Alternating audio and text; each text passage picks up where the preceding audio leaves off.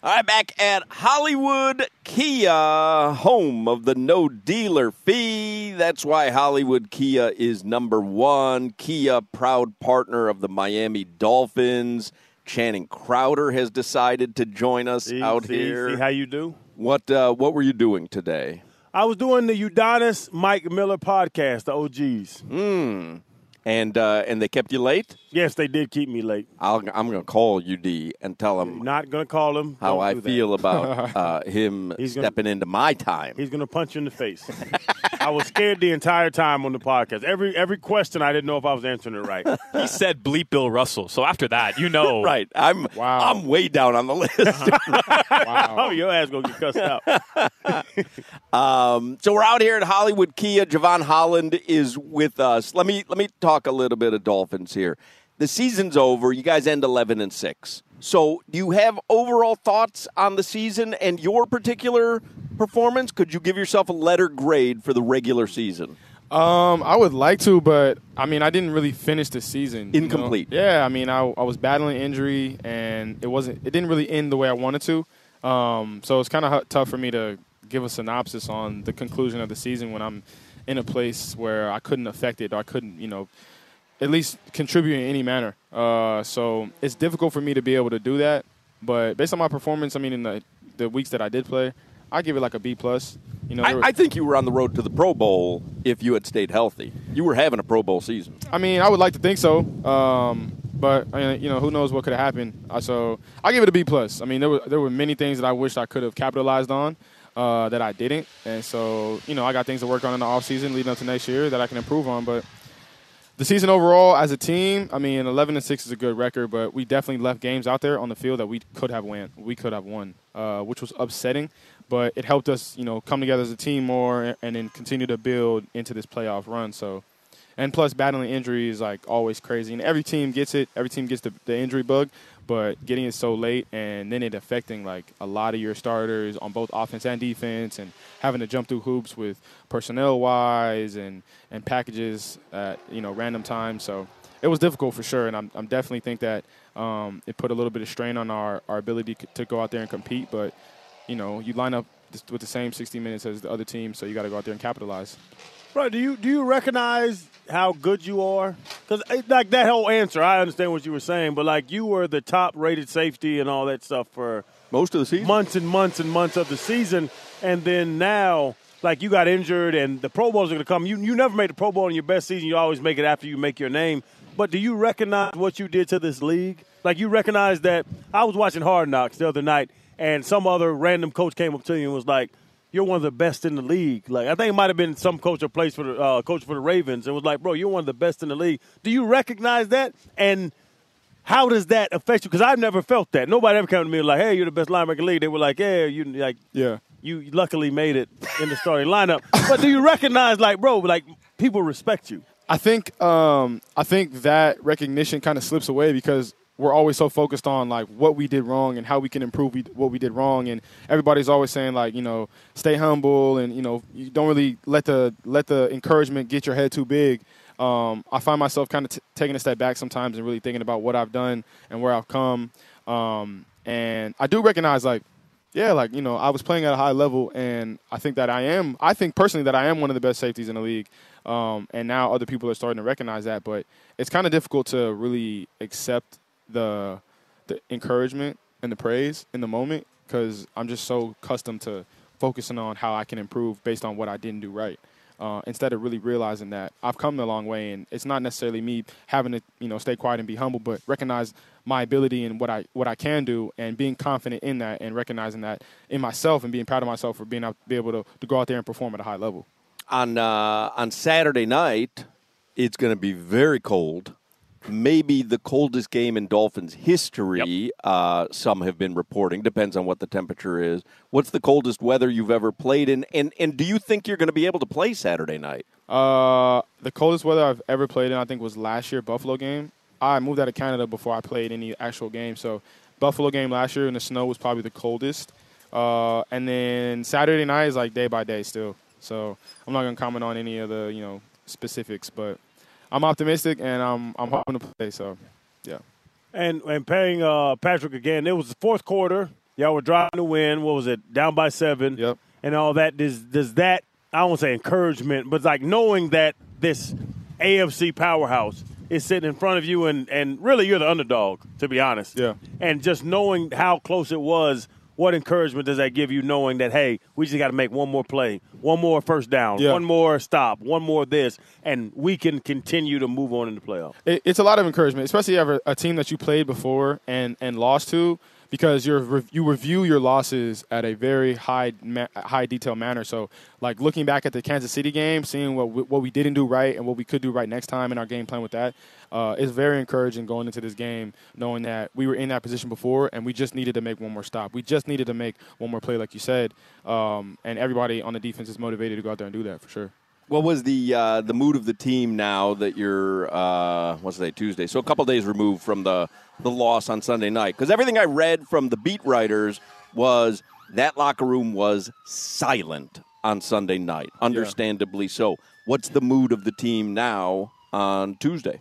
Everybody's in the 0-0 mentality. I mean, it's a playoff, so it's it's a 1 week schedule. You win or go home, and so now you just gotta just let them hang and play free, to be honest, because anything else you're just gonna play with regret and looking back on it. If you're like tense and worried about if you can make a play or not, you go out there and mess up, then you're just gonna keep thinking about it during the whole offseason. So, yeah, it's really like just let loose, go out there, play confident, have fun, and play 100 miles an hour. Yeah, and like you're saying, the approach to it, it was like, is it almost like the hell with it, like.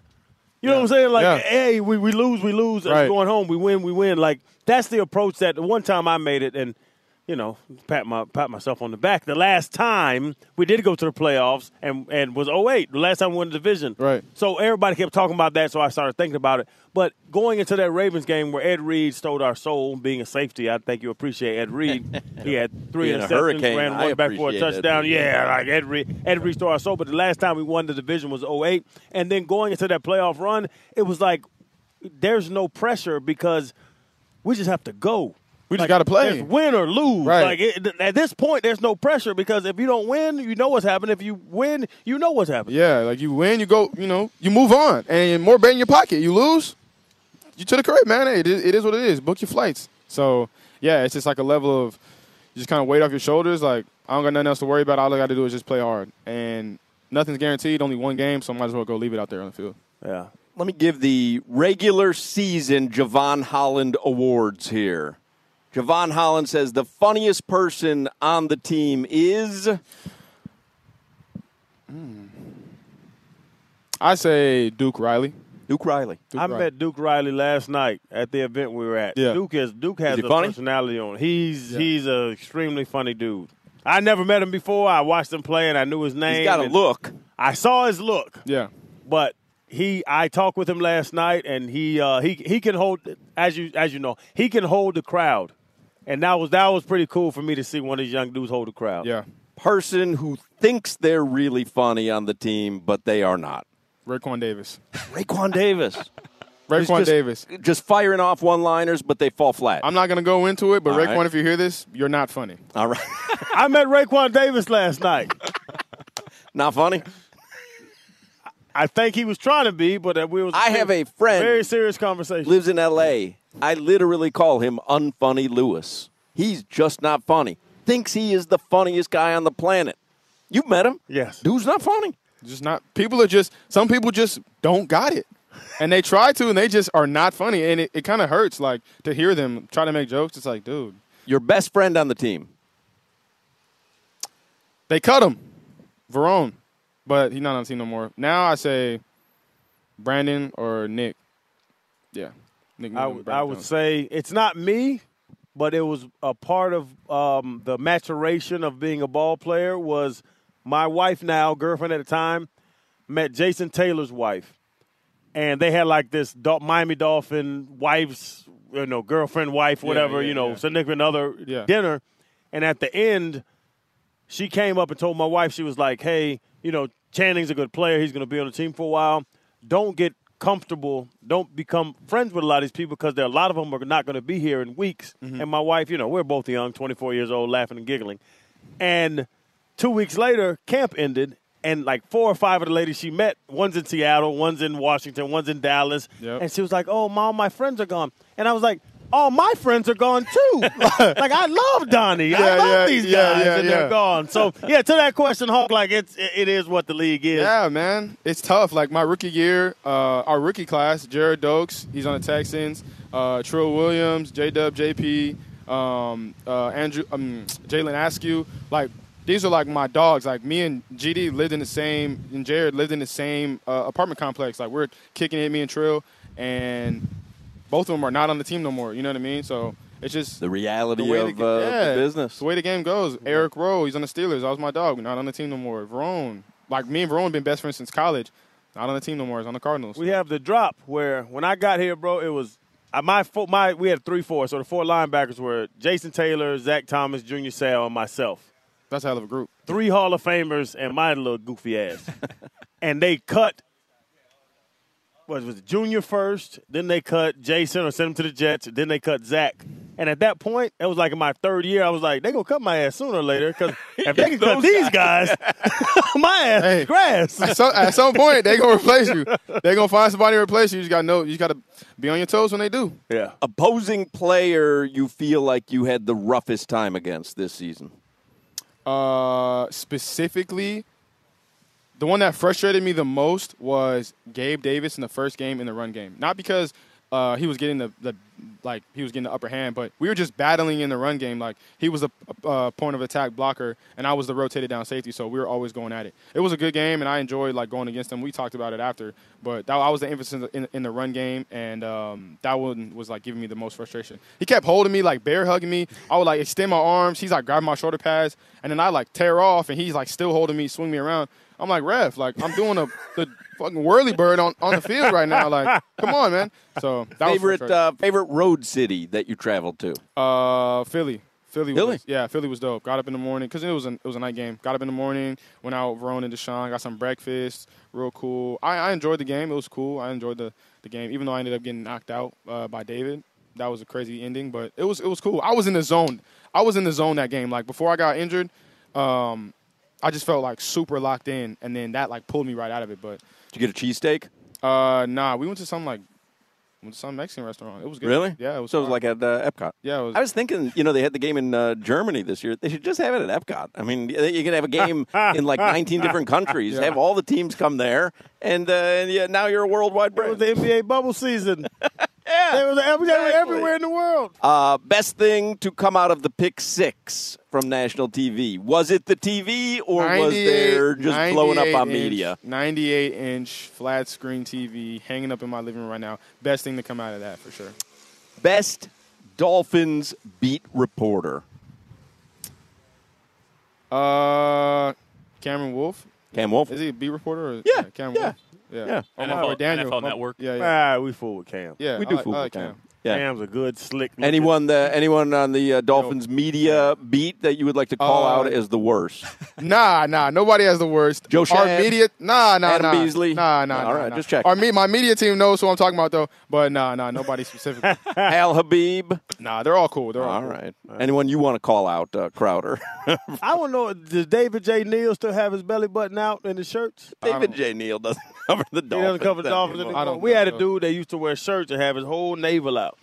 David J. Neal. Why? I don't know. He wore dashikis. David J. Neal, black reporter, covered the hockey team for a while in a dashiki. He listens to the show nonstop, nonstop.